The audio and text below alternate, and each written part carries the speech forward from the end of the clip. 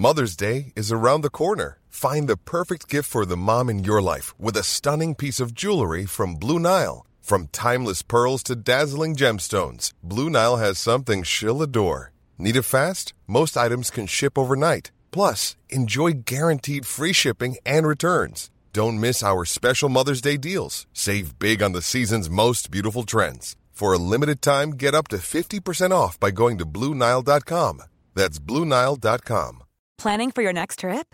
Elevate your travel style with Quince. Quince has all the jet-setting essentials you'll want for your next getaway, like European linen, premium luggage options, buttery soft Italian leather bags, and so much more. And is all priced at 50 to 80% less than similar brands. Plus, Quince only works with factories that use safe and ethical manufacturing practices. Pack your bags with high-quality essentials you'll be wearing for vacations to come with Quince. Go to quince.com/pack for free shipping and 365-day returns. There's never been a faster or easier way to start your weight loss journey than with PlushCare. PlushCare accepts most insurance plans and gives you online access to board-certified physicians who can prescribe FDA-approved weight loss medications like Wegovy and Zepbound for those who qualify. Take charge of your health and speak with a board-certified physician about a weight loss plan that's right for you. Get started today at plushcare.com/weightloss. That's plushcare.com/weightloss. plushcare.com/weightloss. Henry läser Wikipedia.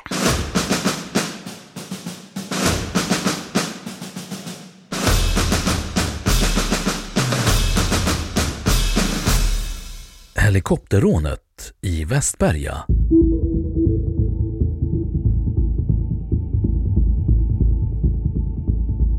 Helikopterrånet i Västberga var ett rån som genomfördes på morgonen den 23 september 2009 mot G4S Cash Services värdedepå i Västberga industriområde i södra Stockholm.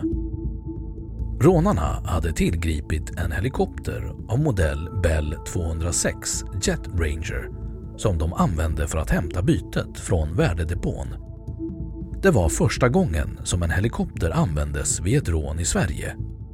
Polisflygets helikoptrar på Myttinge på Värmdö lyfte inte eftersom någon hade placerat en bombattrapp på landningsplatsen.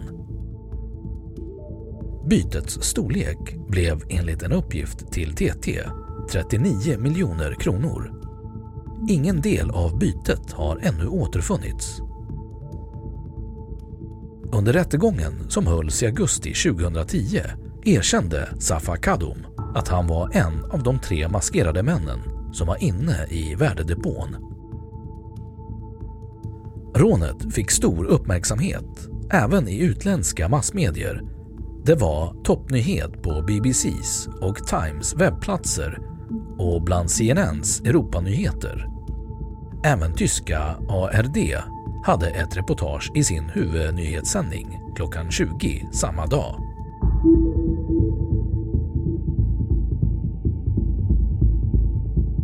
Händelseförlopp den 23 september. Under natten till den 23 september 2009 stals en helikopter av typen Bell 206 Jet Ranger från Roslagens helikopterflyg i Norrtälje.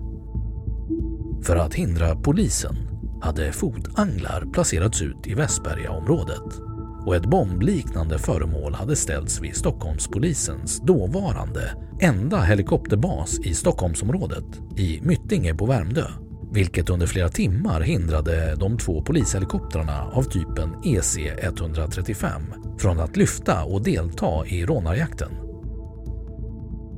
Den stulna helikoptern anlände strax efter klockan 5 på morgonen ovanför G4S värdedepå i Västberga och 3 eller 4 personer landsattes på taket. De använde en slägga för att forcera en ruta i den pyramidformade taklanterninen. Sprängladdningar detonerades inne i byggnaden utan att någon människa kom till skada. Ett antal säckar med pengar lastades ombord i helikoptern som då stod parkerad på taket med motorn igång. Ungefär en kvart senare anlände en polispatrull som spärrade av området i väntan på förstärkningar. Patrullen begärde tillstånd om att få skjuta verkanseld mot helikoptern, men svaret från polisledningen blev nekande. Anledningen till detta beslut var att kunna försäkra sig om allas säkerhet. Enligt Rikspolisstyrelsens granskning av polisens agerande skulle skador på helikopterns rotorblad medföra, citat, att den riskerar att välta, att delar från rotorn sprids i närområdet och att helikoptern glider av taket och i man över odugligt skick faller till marken. Ytterligare några minuter senare lyfte helikoptern med alla rånarna och bytet ombord och gav sig av från platsen.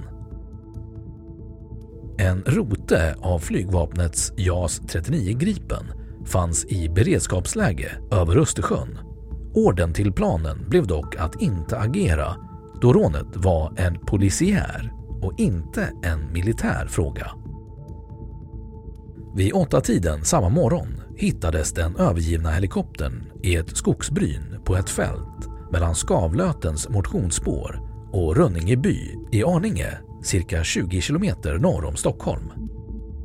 Vid 13-tiden oskadliggjordes det bombliknande föremålet vid polisens helikopterbas. Det visade sig vara en attrapp. Enligt Rikskriminalen ska också rånarna först ha dumpat av byte eller rånare i Draget och Kullen utanför Norsborg. Källa behövs.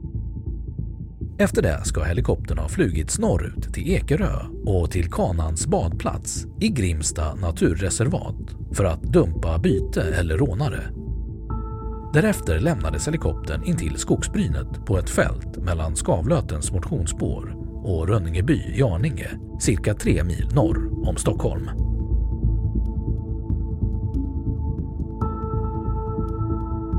Rättsliga efterverkningar. Polisutredning. Dagen efter rånet utlyste G4S en belöning på 7 miljoner kronor för upplysningar som leder till ett gripande av gärningsmännen eller att rånbytet återfås. Den 27 september anhölls 6 personer misstänkta för delaktighet i rånet, varav 3 senare släpptes på grund av bristande bevis. Serbiens inrikesminister Ivica Dačić rapporterades den 29 september ha bekräftat att landets polis redan en månad tidigare varnat sina svenska kollegor om att medlemmar i den forna polisstyrkan Röda Baskrarna planerat rånet. I samband med utredningen gav Rikskriminalen medvetet felaktig information till Stockholmspolisen om att man skulle ha hittat flygbiljetter till Asien i en av de anhållnas bostad. När den falska informationen dagen därpå publicerades i kvällstidningen Expressen ansåg Rikskriminalen att man fått sina misstankar om läckor hos Stockholmspolisen bekräftade. Justitieminister Beatrice Ask reagerade med uttalandet: "Jag hoppas inte man har tid att skvallra överhuvudtaget, utan att de håller käften och gör sitt jobb." Rättegång. Måndagen den 19 juli 2010 väcktes åtal vid Södertörns tingsrätt mot 5 personer för grovt rån samt mot 5 andra för medhjälp vid grovt rån. En av de senare åtalades även för förberedelse till grovt rån. Huvudförhandling inleddes måndagen den 2 augusti och dom meddelades den 7 oktober. 2 av dem som åtalats för grovt rån, Alexander Eriksson och Safa Kadum, dömdes till fängelse i 7 år vardera, medan åtalet mot de 3 andra ogillades. 4 av de 5 som åtalats för medhjälp vid grovt rån dömdes.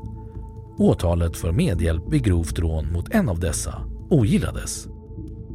2 av de 4, Charbel Charro och Mikael Södergran, dömdes till 5 års fängelse vardera, medan Goran Bojovic dömdes till 3 års fängelse och Marcus Axelsson till 2 års fängelse. Åtalet mot den 5:e personen för medhjälp vid grovt rån ogillades, men han dömdes för skyddande av brottsling. De 7 dömdes även att betala nära 10 miljoner kronor i skadestånd till G4S, 370 000 kronor till Roslagens flyg och summor mellan 7 500 och 43 000 kronor till de som befunnit sig i depån när rånet genomfördes. Tingsrättens domar överklagades av både åklagare och dömda till Svea hovrätt. Den 16 februari 2011 meddelade hovrätten sin dom. Fängelsestraffen för Eriksson och Kadum skärptes till 8 års fängelse och för Bojovic till 4 års fängelse. Tingsrättens övriga domar fastställdes. Onsdagen den 16 mars 2011 överklagade 3 av de dömda sina domar till Högsta domstolen, som beslutade att inte meddela prövningstillstånd.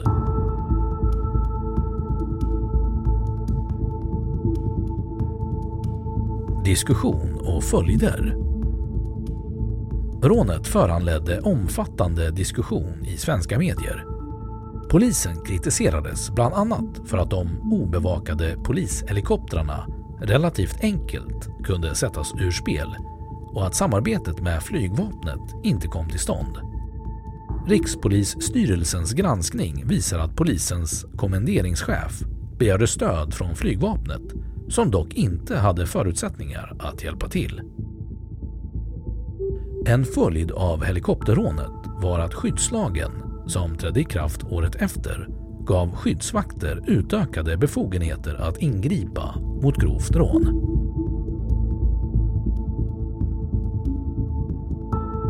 Kulturverk. 2014 utkom Helikopterpiloten av Håkan Lager, en skildring av rånet med fokus på Alexander Eriksson som flög helikoptern under rånet. I oktober 2016 rapporterades att det pågick förhandlingar om filmrättigheter till den då ännu inte utkomna romanen Helikopterrånet.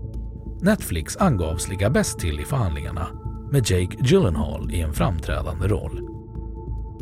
2017 utkom Helikopterrånet av Jonas Bonnier, en roman baserad på rånet. Sveriges Television visade 2017 dokumentären Helikopterrånet i 6 avsnitt.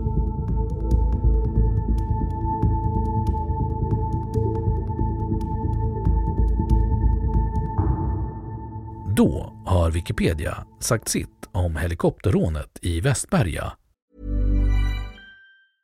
Want flexibility? Take yoga. Want flexibility with your health insurance? Check out United Healthcare Insurance Plans. Underwritten by Golden Rule Insurance Company, they offer flexible, budget-friendly medical, dental, and vision coverage that may be right for you. More at uh1.com. Planning for your next trip? Elevate your travel style with Quince. Quince has all the jet-setting essentials you'll want for your next getaway, like European linen, premium luggage options, buttery soft Italian leather bags, and so much more. And is all priced at 50 to 80% less than similar brands. Plus, Quince only works with factories that use safe and ethical manufacturing practices. Pack your bags with high-quality essentials you'll be wearing for vacations to come with Quince. Go to quince.com/pack for free shipping and 365-day returns. Imagine the softest sheets you've ever felt. Now imagine them getting even softer over time. That's what you'll feel with Boll & Branch's organic cotton sheets. In a recent customer survey, 96% replied that Boll & Branch sheets get softer with every wash. Start getting your best night's sleep in these sheets that get softer and softer for years to come. Try their sheets with a 30-night guarantee. Plus, get 15% off your first order at bollandbranch.com. Code BUTTERY. Exclusions apply. See site for details. Och nu källhänvisning.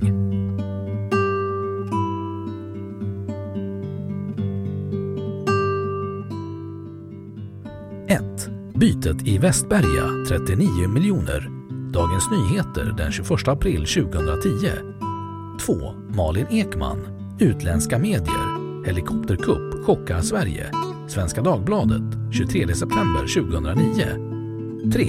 Geldraub in Stockholm. På tyska ARDs Tagesschau 23 september 2009.